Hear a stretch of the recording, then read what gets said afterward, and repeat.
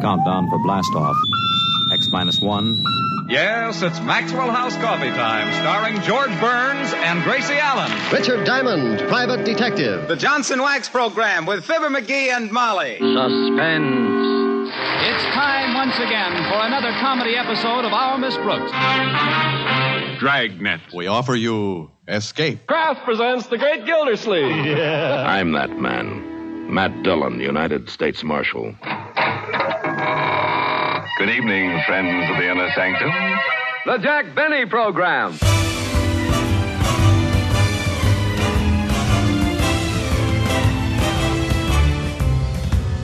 Hi, this is Carl Amari, and welcome to episode 50 of Radio Rarities, the weekly podcast series that examines unique episodes from the golden age of radio. My co-host is the vivacious Lisa Wolf. This time it's 2 for the price of 1 from the series Suspense. That's right, Lisa. It's 2 30-minute thrillers broadcast back-to-back in the same hour, Wet Saturday and August Heat, on radio's outstanding theater of thrills, Suspense. For 19 and a half years of its 20-year run, Suspense was a weekly half-hour series. But for 6 months, starting in January of 1948, Suspense switched to an hour-long weekly format.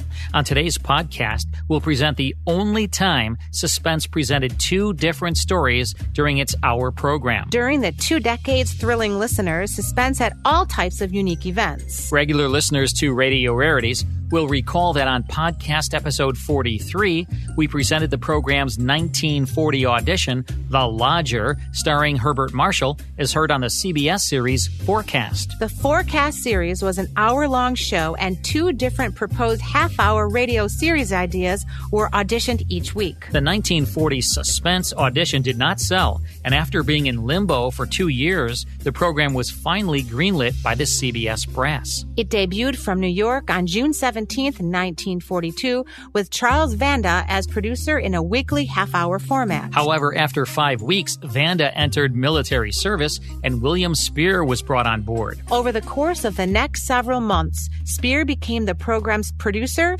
director, and script editor. He developed the series into a top-notch thriller based in Hollywood, which facilitated the use of film stars in the lead roles each week. On December 3rd, 1943, Suspense entered the commercial ranks as the Roma Wine Company signed on as sponsor. Ah, Lisa, Roma Wine, your favorite.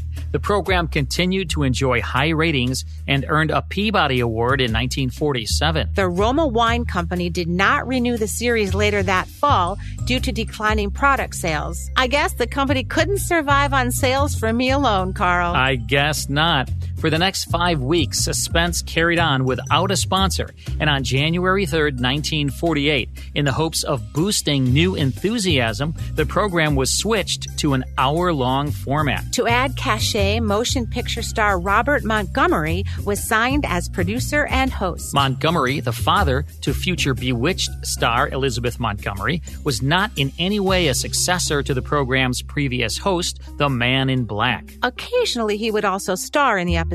With William Spear continuing as director, the first several weeks offered previously broadcast scripts, recycled and lengthened to meet the new 60-minute format. Before long, there was growing dissension between Spear and the CBS programming execs, so he decided to leave the show to direct the ABC mystery anthology series The Clock. Spear's replacement for one episode was William N. Robeson, but the next week, Anton M. Leader relocated from New York to Hollywood to take over as director. Leader had a successful career in the Big Apple, guiding such shows as Words at War and Murder at Midnight. Beginning February 21st, 1948, the first 4 episodes under Leader's watch were all original scripts, each in an hour-long format. But for the March 20th, 1948 60-minute broadcast, it was decided to air 2 previously broadcast scripts, keeping them each at a half hour. Dennis Hoey was selected to star in Wet Saturday,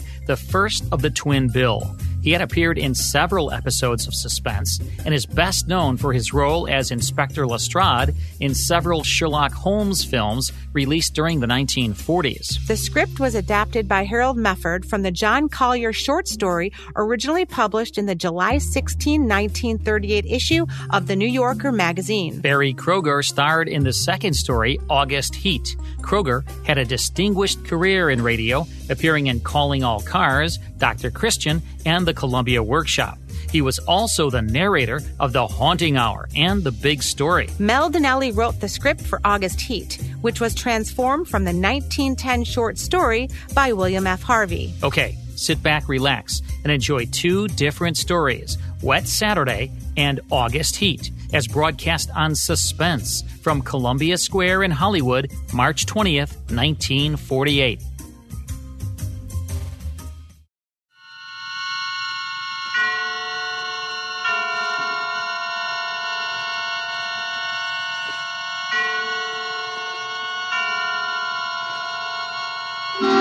Suspense.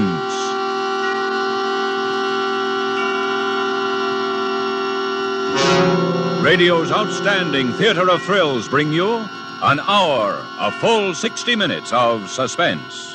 Directed by Anton M. Leda and produced by Robert Montgomery. Tonight, two great suspense dramas. John Collier's Wet Saturday and W.F. Harvey's August Heat. Performed by two distinguished casts of radio actors. Two complete stories joined in 1 hour of Suspense.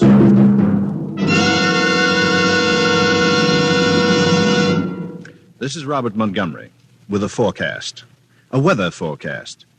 If you doubt my qualifications as a meteorologist, I don't blame you. I have none. But I do have more specific information than the chap in Walt Mason's poem, The Statesman. Perhaps you remember. The statesman throws his shoulders back and straightens out his tie and says, "My friends, unless it rains, the weather will be dry."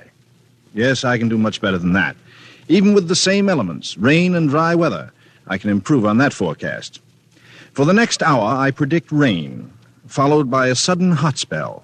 Further, and you can check me on this, I predict that the rain will fall in the first half of the hour and that the second half will be given over exclusively to heat. I guess you could say I predict weather in two acts. Unusual weather, too. A unique combination of Wet Saturday and August Heat. Each of these dramas is set in England. Each is complete in itself, and each is conditioned by its own weather and by its own suspense. Because these plays exemplify two classic studies in radio suspense drama, we have selected established radio stars to interpret them. Dennis Hoey as Mr. Princey in Wet Saturday, and Barry Kroger as James Clarence Withencroft in August Heat, with supporting casts of distinguished radio players. Next week, when we present the suspense version of the screen drama Night Must Fall, we shall feature a cast of motion picture actors. As Danny, I will be joined by Dame Mae Whitty in her original role of Mrs. Bramson, together with Heather Angel and Richard Ney. But now to the first half of our show and my prediction for rain. With the performance of Dennis Hoey as Mr. Princey, and with John Collier's English classic, Wet Saturday, we again hope to keep you in Suspense.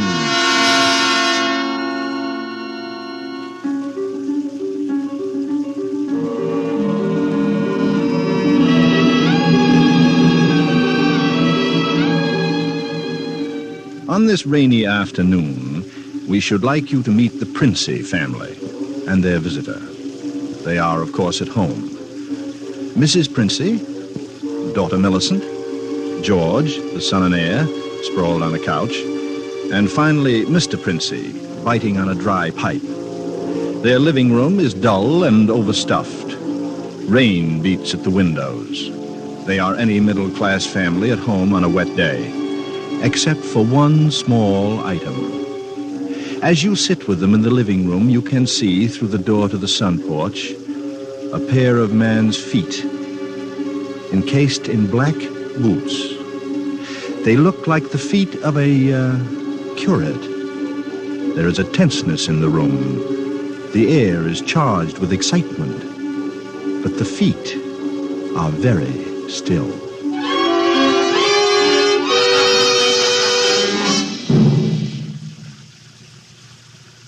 Don't keep staring at them.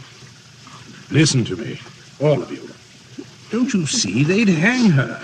That's what they'd do. They'd hang her. Oh, Fred, it's too awful. Awful? It's catastrophic. A supposedly sweet, gentle, intelligent girl. Respected. Loved by the whole village doing a thing like this. Think of the publicity, the disgrace. You think I'm going to resign from the bench? The vestry? Sell out? Live in some foggy hotel abroad? Oh, no. No, I'll kill myself. I will. Don't be a fool. Any more than you have been, the governor means. Be quiet. It wouldn't be so bad if it were you, George. Everybody in the village knows you're not responsible. George. Yes? Get off that couch. Sit up on your spine. You might be of a little use here, if you could think. Oh, but I say, Governor, this isn't my funeral. Shut up. As long as I can remember, George, you've been a trial and a tribulation to me. I can't stand it. I can't stand it. You've got to stand it, my dear.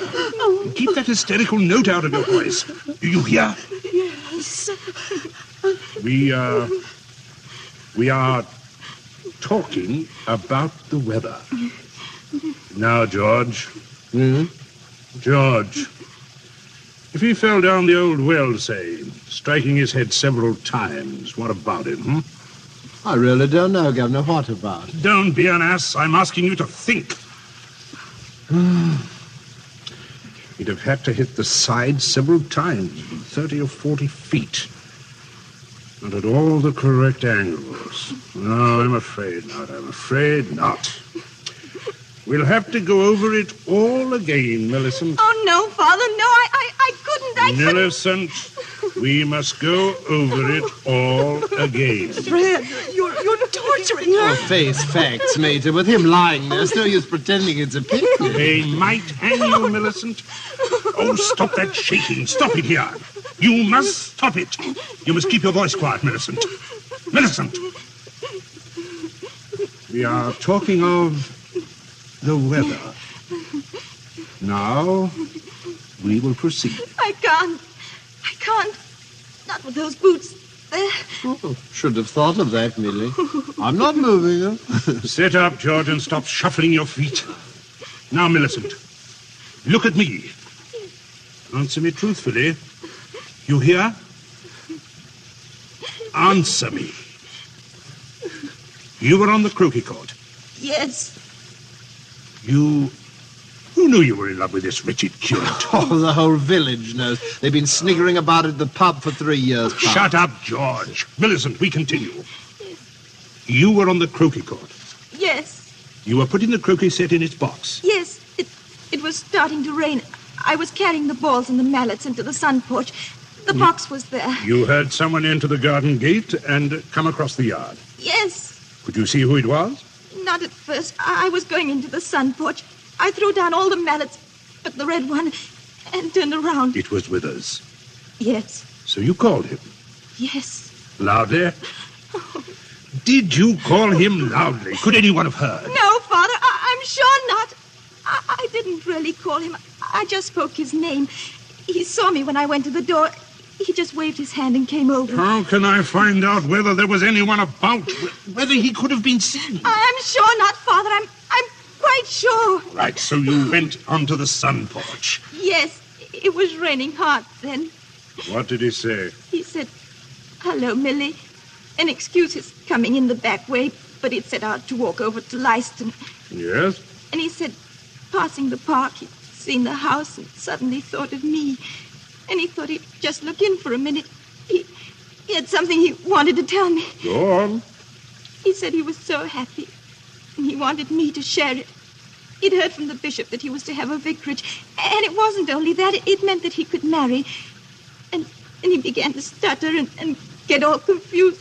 And of course I thought he meant me. Don't tell me what you thought. Tell me exactly what he said and nothing else. Well... Oh, stop crying. It's a luxury you can no longer afford. Tell me what happened.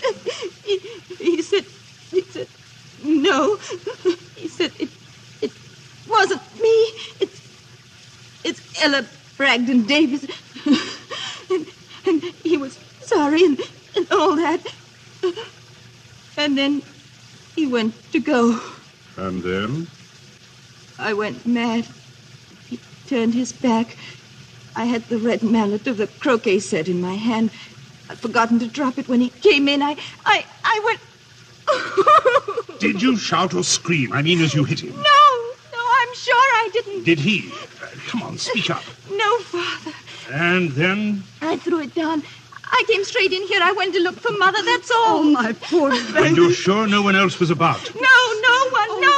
Leave the child alone, Fred. Oh, not such a child, Major. Oh, Lily, I had no idea. Keep quiet, I'm thinking. You see, George, he probably told people he was going to Leiston.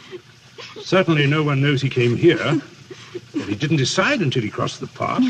He might have been attacked in the woods. You must consider every detail. A curate with his head battered in. Don't, Father, don't. A curate with his head battered in. Who would want to kill Withers? Who'd kill Withers? Well, I would. With pleasure. How do you do, Mrs. Vincent? Captain Smollett. Captain Smollett? Well. Oh, sit down, pray.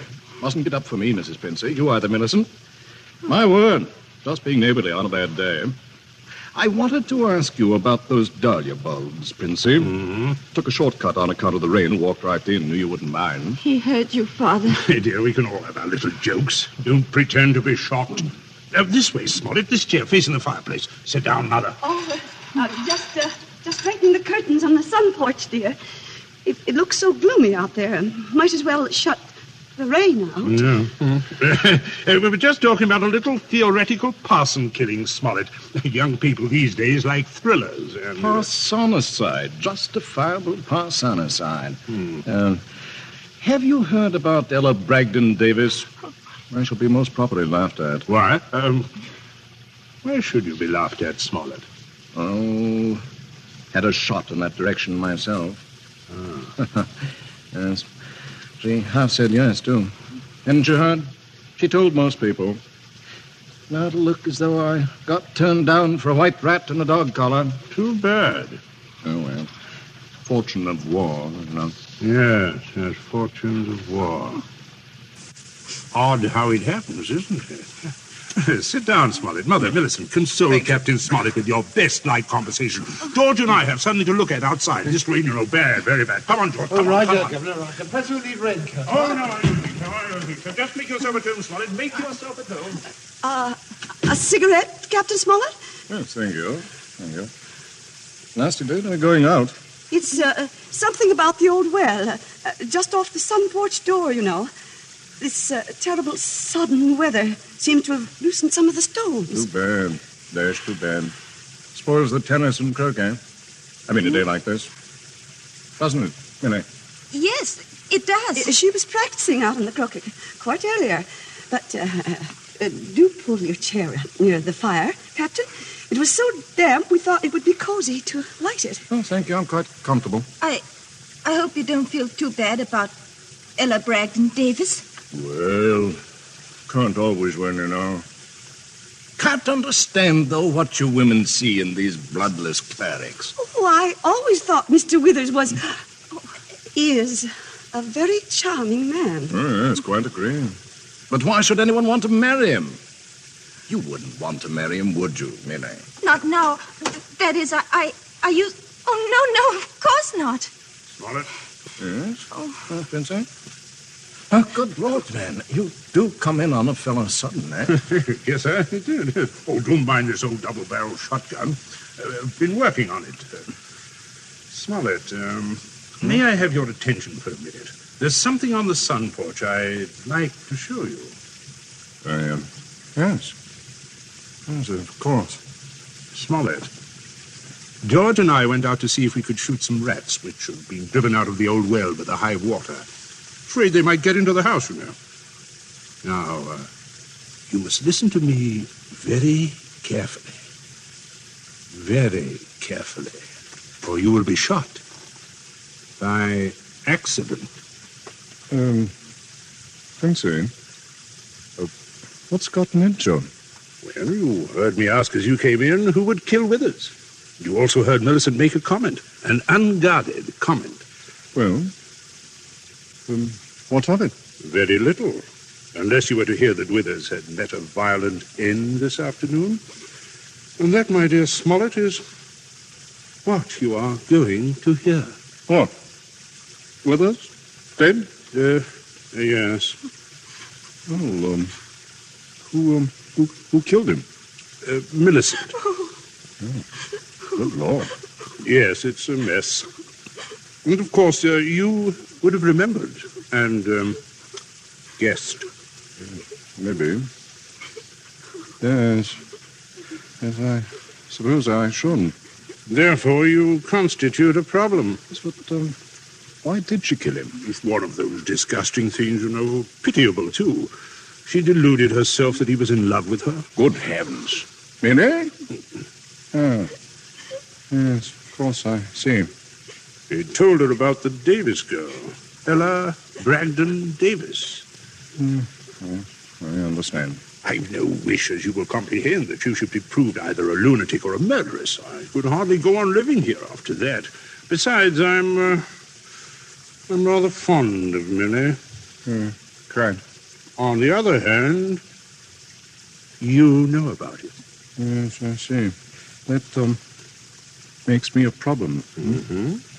You're wondering if I could keep my mouth shut if I promised. I'm wondering if I could believe you. But if I promised. If things went smoothly, yes. But not if there was any sort of suspicion, any questioning. You would be afraid of being an accessory. I don't know. I do. What are we going to do? Well, I can't see anything else. You would never be fool enough to do me in. Can't get rid of two corpses, you know. I regard that as a better risk than the other. Could be an accident, you know, or you and Withers could both disappear. There are possibilities in that. Oh, see here, you can't... I can, but there may be a way out. There is, Smollett. You gave it to me yourself. I did? Mm-hmm. What? You said you would kill Withers. You have a motive. Oh, look here, I was joking. Listen, Smollett. I can't trust you. You must trust me. Else I will kill you now in the next minute. I mean that. You can choose between dying and living. Well, go on. There's the old well just outside the sun's porch door. That's where I'm going to put Withers. No one outside knows he's come up here this afternoon. No one will ever look in there for him unless you tell them. Now, you must give me evidence that you have murdered Withers. I murdered him. Why do you want that? So that I shall be dead sure that you will never open your lips on the subject. I see. What evidence? George, hit him in the face. Sure. Oh, George, don't. Keep out this. Captain, you should be more careful. Look what your teeth did to my knuckle. Again, George. Okay. Oh, I can't stand. Father, how can you? Quiet. I'm sorry, Smollett, but there must be traces of a struggle between you and Withers. Then it will not be altogether safe for you to go to the police. George, get the croquet mallet. Take your handkerchief to it. There it is on the sun porch floor. There, Captain. There's your weapon. As I told you, Smollett. Now you'll just grasp the end that mashed with his head. I shall shoot you if you don't. Yes, but good Lord, you can't... All right. All right. That's it. Now deposit it by the side of the house, outside. Out of the rain, of course. Oh, wait, George. First, you'd better pull a few hairs out of his head and put them under the nails of Withers' right hand. No, wait. Sorry to muss up your hair, Captain. Shut up, Smollett. Now, that's all, isn't it? Enough, Mr. Withers. Now, we'll fix it right up. I'll be right with you. Smollett, you may turn round. Withers is just there on the sun porch. Draw back the curtain.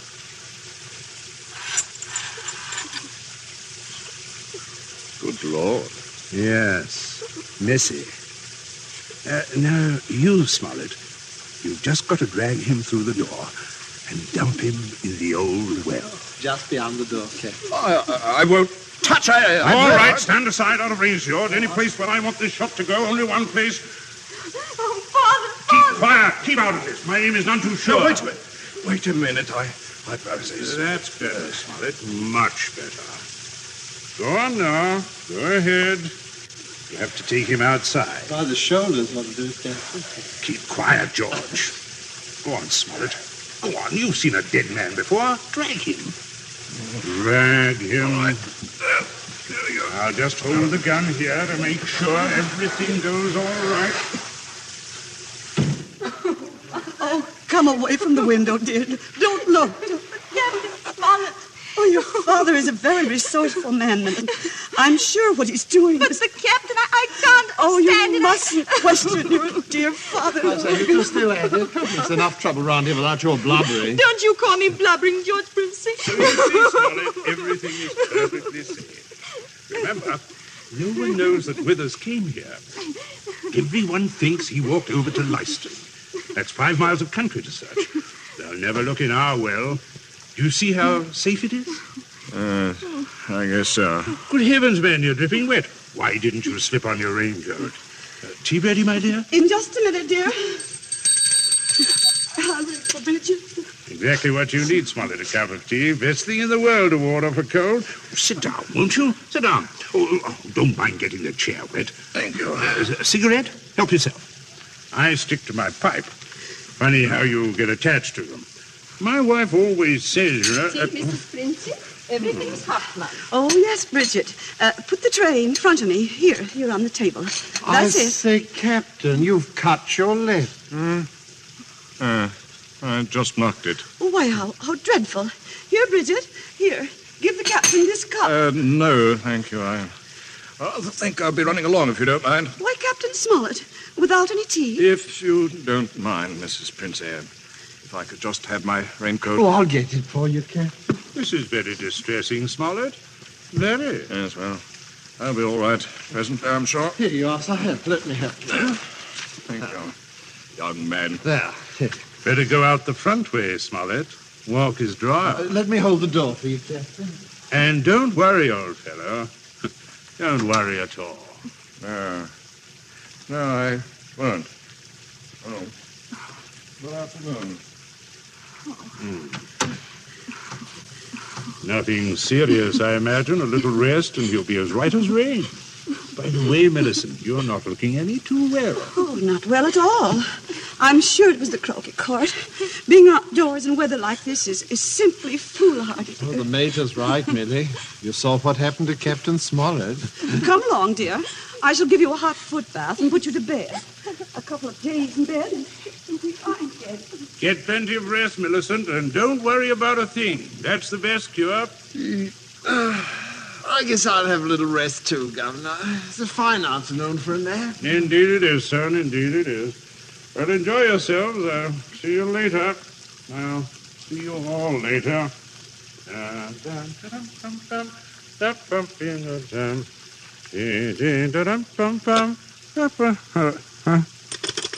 Hello? Your number, please. Would you get me the police station? Police station? Right away, sir.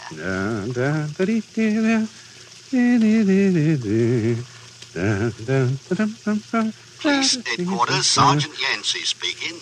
Oh, hello, Sergeant. This is Princey of Abbott's Road. I believe you know me. Indeed I do, Mr. Princey. Sergeant, a rather horrible thing has just occurred. Quite extraordinary. Murder, in fact. Murder? Mm-hmm.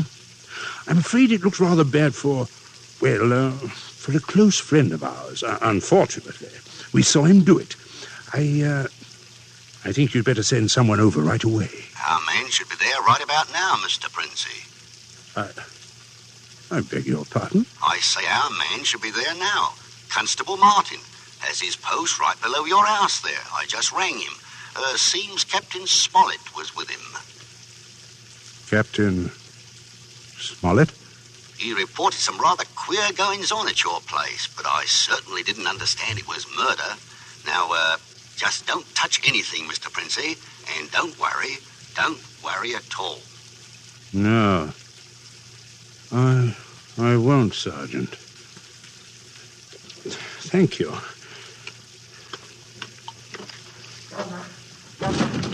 Where are you, Governor? Hang right here and stop shouting. We have some visitors, Governor. Yes, I can see that. Well, Constable, good afternoon. Mr. Princey. And Smollett, I say, what a remarkable fellow you are, coming back like this. Here to reenact the crime? Only the one against me, Princey. The one against the curate I'll leave to you people. Extraordinary sense of humor. Mr. Princey, I just had a look at what's in your well. Not a pretty sight, that. Not pretty at all. Yes, Constable. Captain Smollett was thorough, if nothing else. You saw him when he did it, sir? Out in the back? Oh, quite. We were just returning from a walk. Smollett evidently had been laying for the curate, hiding out there in those bushes by the road, I imagine. He was never inside this house? No, never. And you say, Captain? I say that while I was inside this house, a guest of the family, I was coerced into dragging the curate's body outside and dumping it into the well. Well, there we are. No, not entirely, Constable. I'll just remove my raincoat and demonstrate how damp I got my clothes when I went outside without it. It's interesting, isn't it? It's quite. He undoubtedly removed his coat at some point between here and your post. I might as well tell you that his weapon, a red croquet mallet, is out by the side of the house. I shouldn't be at all surprised, but you might find his fingerprints all over it. All over the end of the mallet, Constable. The end that mashed Withers' head. Not the end I'd have to grasp in order to do the mashing. Governor. That's a decent try, Smollett, but it won't work. There must be other evidences. Constable, you'll undoubtedly find them when you examine the body. He means my hair under Withers' fingernails. Well, sir, you know, I happened to notice something when young George there opened the door for me. If you'll look carefully, I believe you'll find a few of my precious hairs under his nails, too. What are you trying Shut to up! suggest? Constable, this is an utter waste of time. So far as violent struggle between Smollett and Withers is concerned, Smollett's face speaks for itself quite eloquently, I believe. Oh, yes, but no more eloquently than your son's knuckle. Huh? As you see, Constable, look here. No. Here. A fresh abrasion. He did that on my teeth. Or, did he? What? I say, or did he? You know, he might have done that on Withers' teeth. Yeah, I see what you mean. But I didn't, Governor. He said that I... Keep still, you nitwit. Let me think. As a matter of fact, George, the more I think of it, the more I'm convinced it was your voice I heard. Quite a vigorous quarrel. Something about the, curate jilting your sister. Don't be ridiculous, Smollett. Very well, Princey. If he didn't do it, who did? That's what I'd like to know. How about it, Mr. Princey? That is a sticker, all right. George, my boy, it looks like you're elected. Elected? What do you mean? I didn't do it. Why, I never... Keep your mouth shut. I won't. I'm not going to take the blame for her. Millie did it. She did it with that mallet. I saw her do it. You could prove that? Prove it? Oh, yes, her fingerprints on the mallet, on the handle. Why, George, don't you remember when you made me touch the mallet? When you picked it up with your handkerchief? George, I'm sure you wiped that handle clean. Oh, well, yes. I could hardly expect you to remember that if you, can't even remember killing the curate.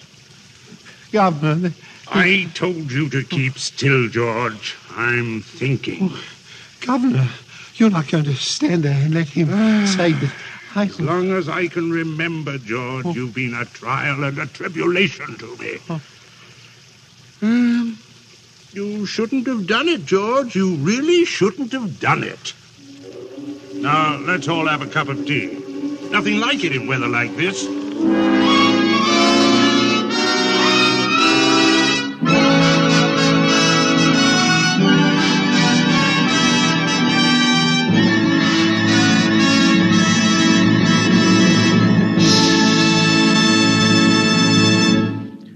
So ends Wet Saturday, the first of 2 half-hour stories combining dramatic weather and dramatic suspense. Our thanks to Dennis Hoey for an excellent performance, and to Harold Medford, who adapted John Collier's story. True to our prediction, we will return in a moment with August Heat, a second study in suspense.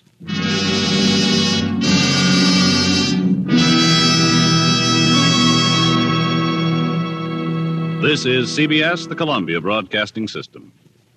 You're listening to Radio Rarities. We'll return after this short break.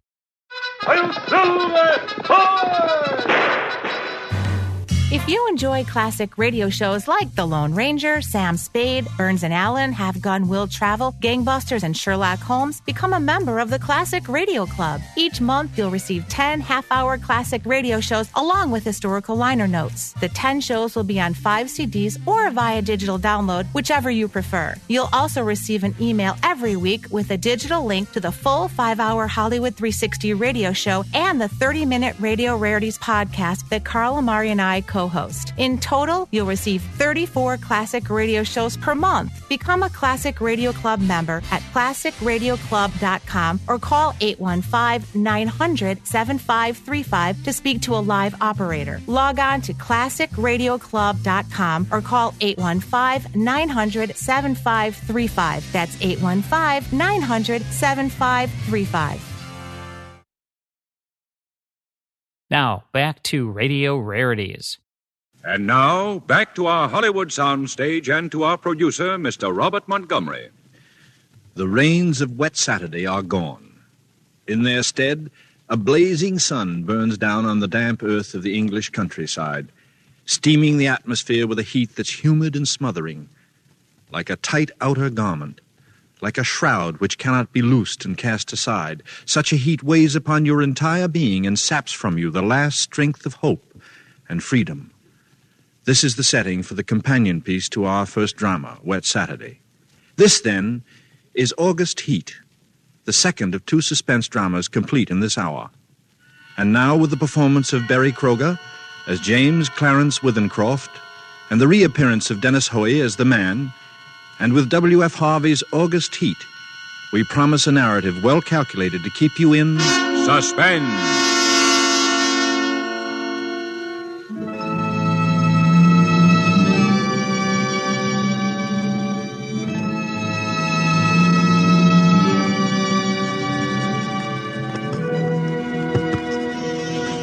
Fenistone Road, Clapham, August 20, 1947. I have had what I believe to be the most remarkable day in my life. And while the events are still fresh in my mind, I wish to put them down on paper as clearly as possible.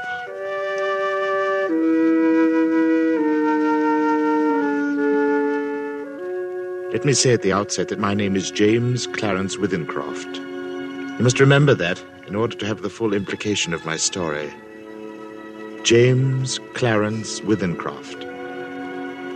I'm 35 years old, in perfect health, never having known a day's illness. By profession, I'm an artist. Not a very successful one, but I earn enough money by my black and white work to satisfy my necessary wants. My only near relative, sister, died 5 years ago, so that there is no one in particular to whom I address this manuscript. Only you, who might by chance read it someday. For because of the peculiar circumstance about which you will soon hear, I have the strong premonition that I shall never live to tell anyone about it.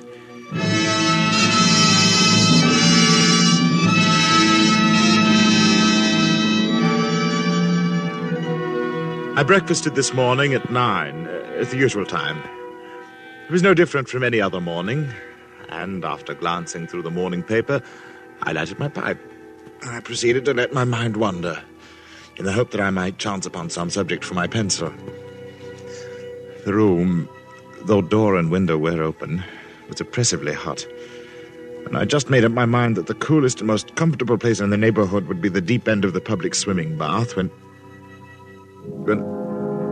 I was suddenly shaken. A feeling swept over me such as I'd never experienced before. I attempted to rise to my feet. Somehow it seemed as though I'd suddenly been fastened to my chair. My hand went out in an effort to brace myself. And then, before I knew what I was doing, my pencil was in my hand, and I began to draw. It was as though someone had taken my hand and was moving it across the paper, swiftly in bold strokes. And then I seemed to take over. My hand, under its own power, began to draw. So intent was I on the sketch which began to appear before me, I soon forgot the oppressive heat, the roughness of the table. Everything was forgotten. This frantic feeling, the sketch must be finished as soon as possible.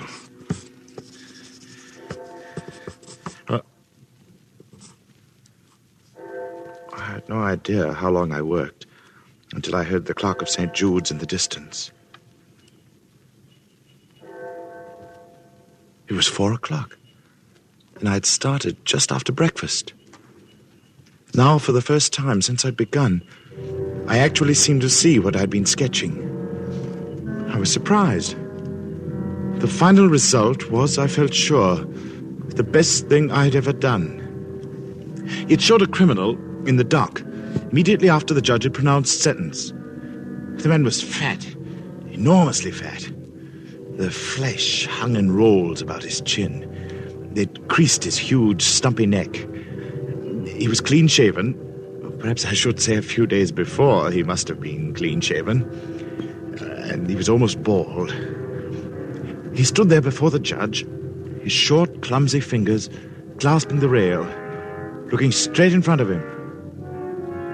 The feeling that his expression conveyed was not so much one of horror as of utter, absolute collapse. There seemed nothing in the man strong enough to sustain that mountain of flesh. And then I saw that the sketch was not complete, for the man's other hand seemed to be clutching an instrument of some kind of weapon, but had not been completed. I had made this sketch, yet I had no recollection of what I had intended the man to carry in his other hand. I took up my pencil again, and I attempted to fill in the fuzzy outline. It was useless. It was as though my fingers had suddenly turned to lead. I sat down, and I felt the moisture slowly forming on my forehead.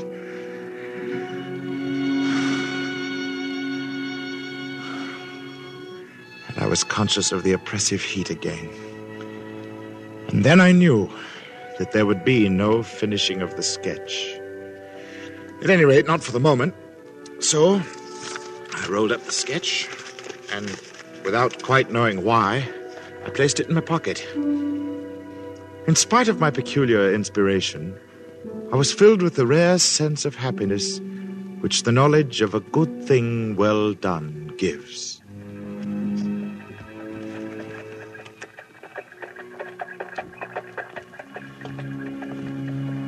I believe that I set out with the idea of calling upon Trenton, for I remember walking along Lytton Street and turning to the right along Gilchrist Road, at the bottom of the hill where the men were at work on the new tram lines.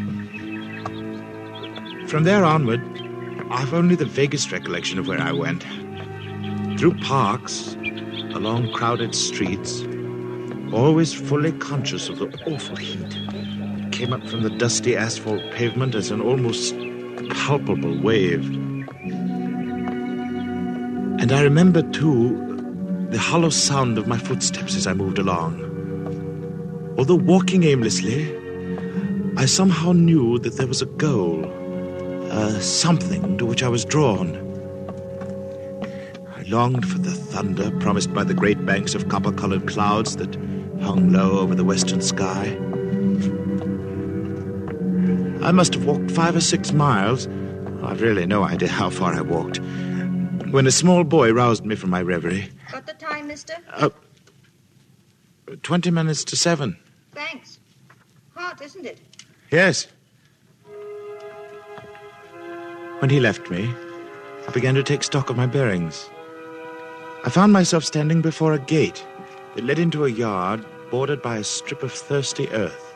There were flowers, purple stock and scarlet geranium, and great numbers of bees droned over them.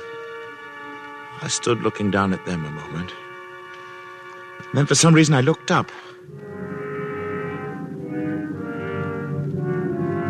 Over the entrance to the place, there was a board with the inscription, Charles Atkinson, monumental mason worker, in English and Italian marbles.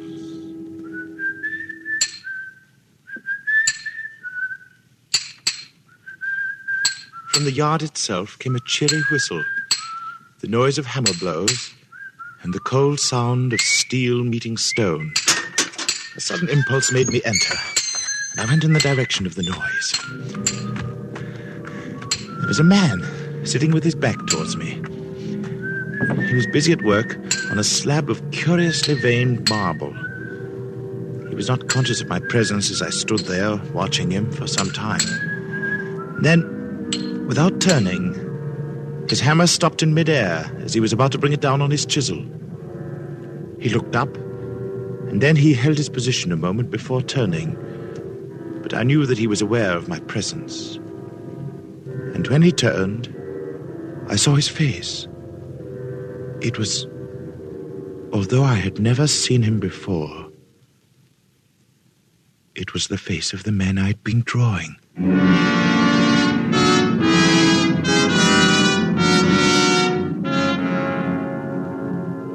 Yes, it was the face of the man whose sketch was in my pocket. He sat there on his low stool, huge and elephantine, the sweat pouring from his scalp, not speaking. Then he took a red silk handkerchief and he mopped his brow. Although this face that looked up at me was the same as my sketch, the expression was absolutely different. And suddenly, the puzzled expression left his face, and he smiled as if we were old friends. And he walked over and he took my hand. Good day, sir. Good day. I'm sorry to intrude. Not at all. Everything's hot and glary outside. Yeah. This seems as an oasis in the wilderness. No, I don't know about the oasis, but it certainly is hot. Take a seat, sir. He pointed to the end of the gravestone on which he was at work, and I sat down. Very hot. It's a beautiful piece of stone you've got hold of there. Yeah, in a way it is. The surface is as fine as anything you could wish. But there's a big flaw at the back, though I don't expect you'd ever notice it. I shouldn't think so. Nah, I could never really make a good job of a bit of marble like this. It'd be all right in the summer like now. I wouldn't mind the blasted heat. But wait till the winter comes. Winter? Yes, there's nothing like a bit of frost to find out the weak points in stone. Gravestone, you see. Oh, I see. Then what's this one for? You'd hardly believe me if I was to tell you it's for exhibition. But it's the truth. Artists have exhibitions, so do grocers and butchers. Well, we has 'em too. All the latest little headstones, you know. He went on to talk of marbles. Which sort of marble best withstood wind and rain, and which were easiest to work. Then of his garden and a new sort of carnation he'd bought. At the end of every other minute, he would drop his tools, wipe his shining head. This heat's bad. A man's not responsible for what he does in this heat. I said little, for I felt uneasy. There was something unnatural, uncanny in all of this. The feeling that I'd experienced it all before, exactly as I was experiencing it now. The oppressive heat, the fragrance of the purple stock in the air, the conversation about the marble, the flowers, everything, as though I'd experienced it before. And yet I knew that I'd never even been in this section of the town before. I tried to persuade myself that at least I'd seen him before, that his face, unknown to me, had found a place in some out-of-the-way corner of my memory. But I knew that I was practicing little more than a plausible piece of self-deception. As I sat there quietly watching him, he looked up at me, and he said, "Yeah, what do you think of that?" He said it with an air of evident pride, of a job well done. I could sense that he was experiencing the same feeling I had experienced when I'd finished my sketch. Then he got up with a sigh of relief. What? What ain't it? I was seated in such a position that I was unable to see his work, and for some reason I didn't move. Suddenly he began to read what he'd carved on the tombstone. He spoke deliberately and with a flat voice. "In the midst of life we are in death. Born January 18th, 1912. I looked up with a start. This man had read my exact birth date. He passed away very suddenly on August 20th, 1947. That's today. We usually use the present date on these exhibition stones. Do you usually put a name on them, too? Yes. Sacred to the memory of James Clarence Wivencroft.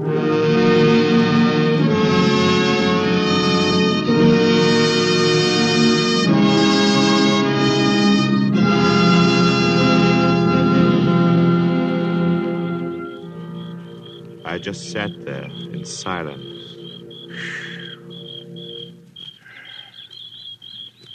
The sound of birds and crickets seemed loud in my ears as we stood there, looking at each other, saying nothing. And then he mopped his brow again. What?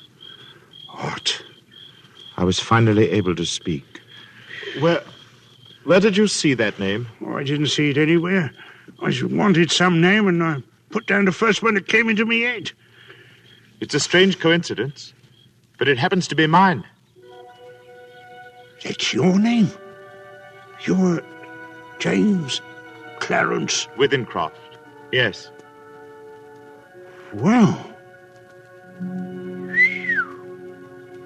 And the dates? I can only answer for the birth date. It's correct. Oh.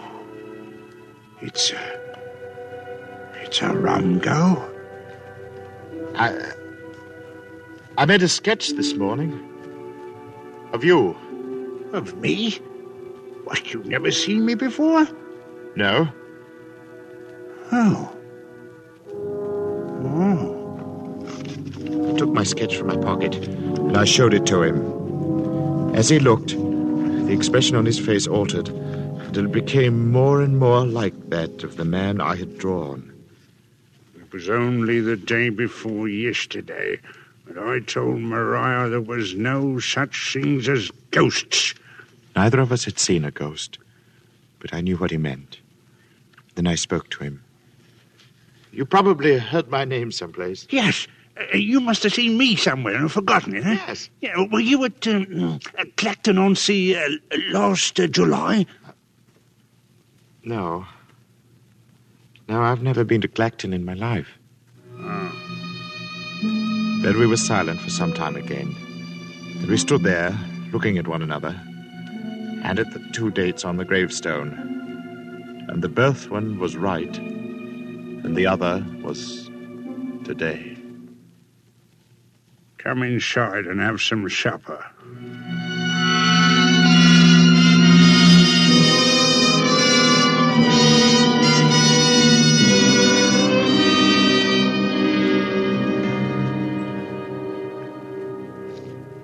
His wife was a strange little woman who was pallid with the look of those who live their lives indoors.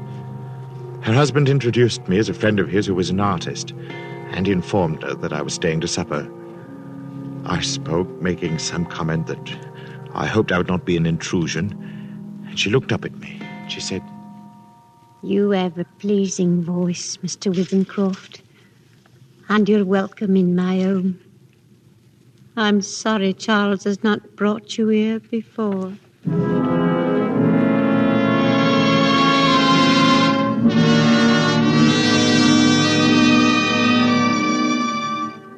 Very little was said during the meal, and after the sardines and watercress had been removed, she walked over to a cupboard. She took down a thin black book, and as she handed it to me, she spoke. Would you read aloud, Mr. Withencroft? Puzzled, I looked down at the book which she'd opened and placed before me. It was a very tiny book. The Prophet, it was called, by an author unknown to me, with a strange Eastern name, Khalil Gibran. And my eyes fell across the page, and suddenly I was reading aloud, as she'd asked me to. Then Almitra spoke, saying, we would ask now of death. And he said, you would know the secret of death. But how shall you find it, unless you seek it in the heart of life? The owl, whose night-bound eyes are blind unto the day, cannot unveil the mystery of light. If you would indeed behold the spirit of death, open your heart wide unto the body of life. For life and death are one, even as the river and the sea are one. In the depth of your hopes and desires lies your silent knowledge of the beyond. And like seeds dreaming beneath the snow, your heart dreams of spring. Trust the dreams, for in them is hidden the gate to eternity. Your fear of death is but the trembling of the shepherd when he stands before the king whose hand is to be laid upon him in honor. Is the shepherd not joyful beneath his trembling that he shall wear the mark of the king? Yet is he not more mindful of his trembling? For what is it to die but to stand naked in the wind and to melt into the sun? And what is it to cease breathing but to free the breath from its restless tides, that it may rise and expand and seek God unencumbered? Only when you drink from the river of silence shall you indeed sing. And when you have reached the mountain top, then you shall begin to climb. And when the earth shall claim your limbs, then shall you truly dance.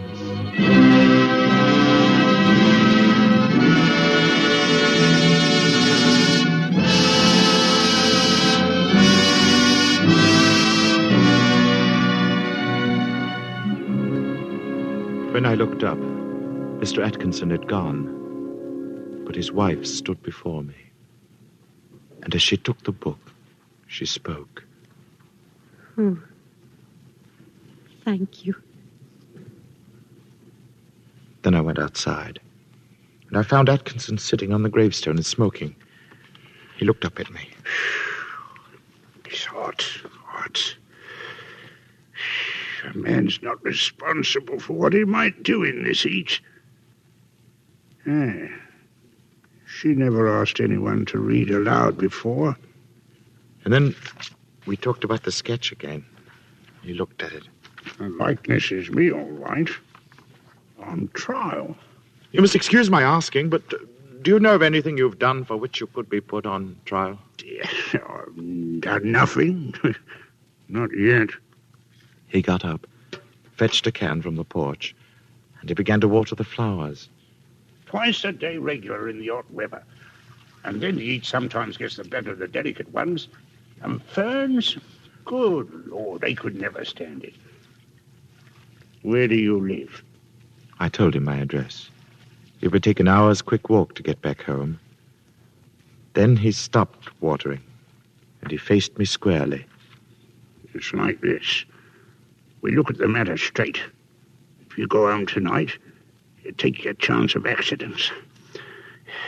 A cart may run over you, and there's always banana skins and orange peels, to say nothing of falling ladders. He spoke of the improbability with an intense seriousness that would have been laughable 6 hours before. But I did not laugh. Best thing we can do is for you to stay here till 12 o'clock. Then it'll be tomorrow, you see? We'll go upstairs and smoke. Whew. It may be cool out inside. To my surprise, I agreed.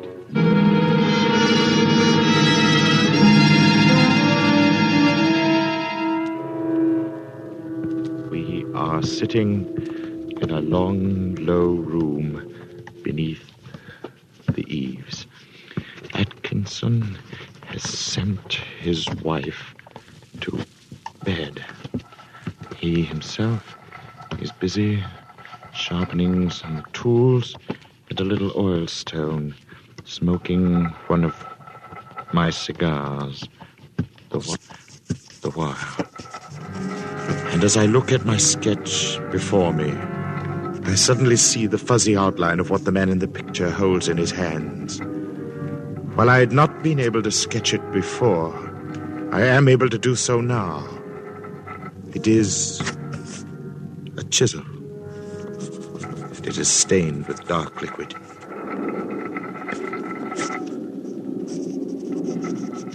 The sketch is completed now. The air seems charged with thunder, and I hear it in the distance. It is ominous, but it carries the hope of rain. Perhaps this damnable heat will be broken soon, and the day will soon be over. It is close to 12. In seconds, the day will be over. I am writing this at a shaky table before the open window. The leg is cracked, and Atkinson, who seems a handyman with his tools, is going to mend it as soon as he has finished putting an edge on his chisel. There. It is 12. The day is over, and I shall be going home. But the heat is stifling.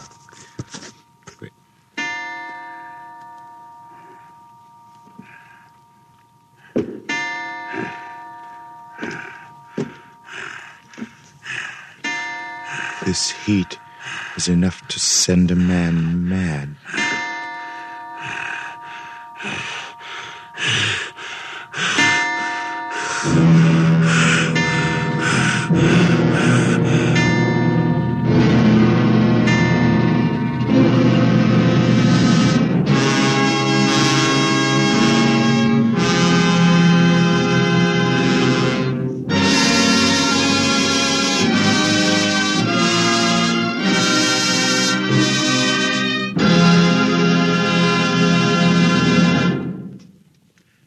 This is Robert Montgomery again, with thanks to Barry Kroger and Dennis Hoey for superb performances in August Heat, and to Mel Donnelly, who adopted W.F. Harvey's story. Our appreciation and our applause, too, goes to the cast of both plays who made our weather experiments so very successful. Next week, we'll turn a full hour's attention again to the English scene and to Emlyn Williams' great play, Night Must Fall. You'll meet Mrs. Bramson, Olivia Grain, and Hubert Laurie. And you'll meet Danny. Danny with the quick smile. Happy, cheerful Danny, whose appearance is as pleasant as the melody that's always with him.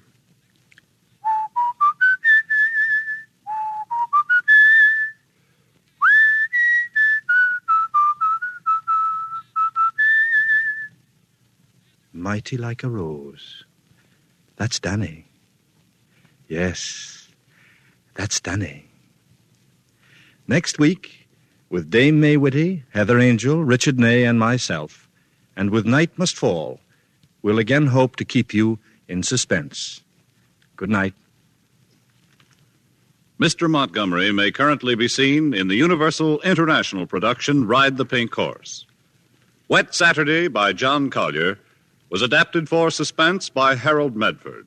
August Heat by W.F. Harvey was adapted for Suspense by Mel Dinelli. Both were directed by Anton M. Leader and produced by Robert Montgomery. Lud Gluskin is our musical director and conductor, and Lucien Morawek composes the original scores. Next week, hear Night Must Fall, starring Robert Montgomery with Dame May Whitty, Heather Angel, and Richard Ney on radio's outstanding theater of thrills, 1 hour of Suspense.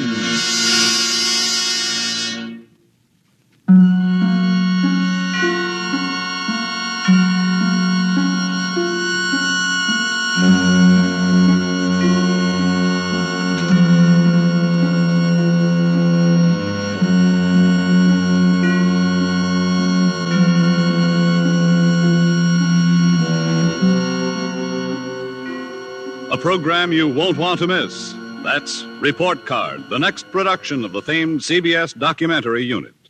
Overcrowded schools, out-of-date equipment, and a shortage of trained teachers, all of these are contributing to a breakdown in American education.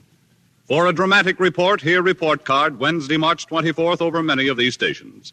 This is CBS, where 99 million people gather every week, the Columbia Broadcasting System.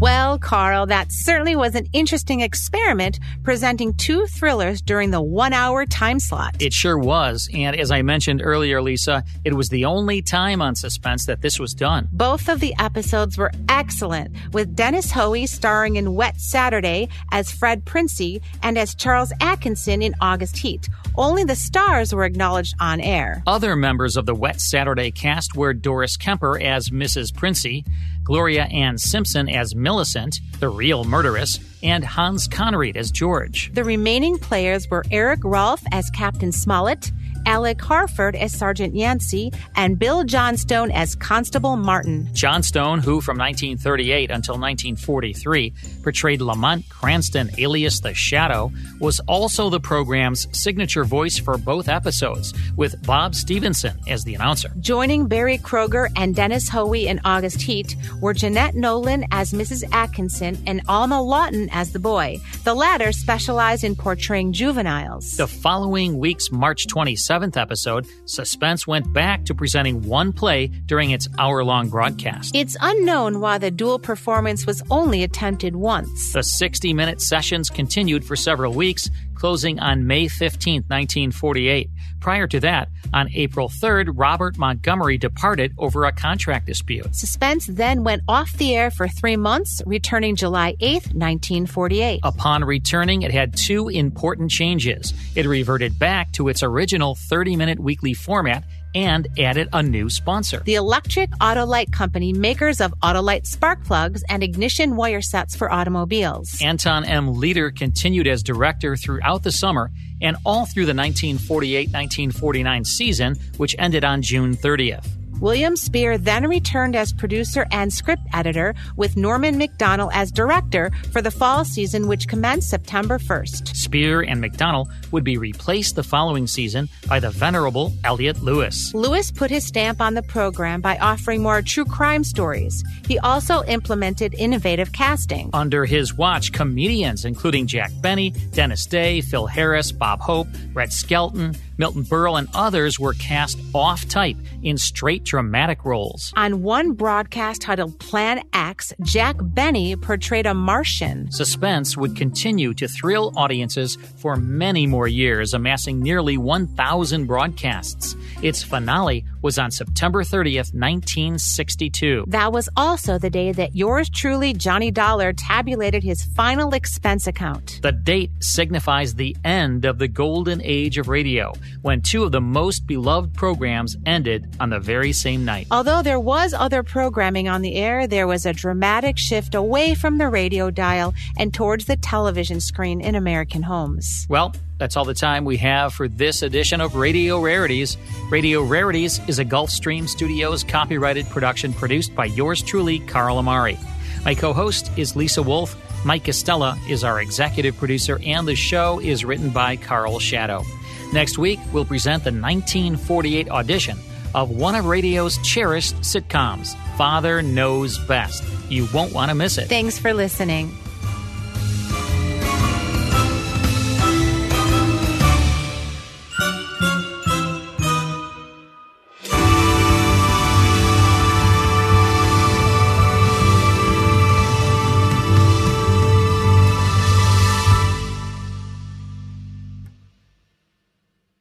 Hey everybody, Jared Sebesti here, host of Retire Repurposed. This podcast is dedicated to help people transition into fulfilling and purposeful retirements. Retirement is a big life change. In fact, the two most dangerous years of a person's life are the year they were born and the year they retire. Few people can just flip the switch from working a career 30 or 40 plus years, retiring on Friday without methodical steps to living what we call a repurposed retirement. To listen now, search Retire Repurposed on your favorite podcast platform, Senior Resource, or Life Audio.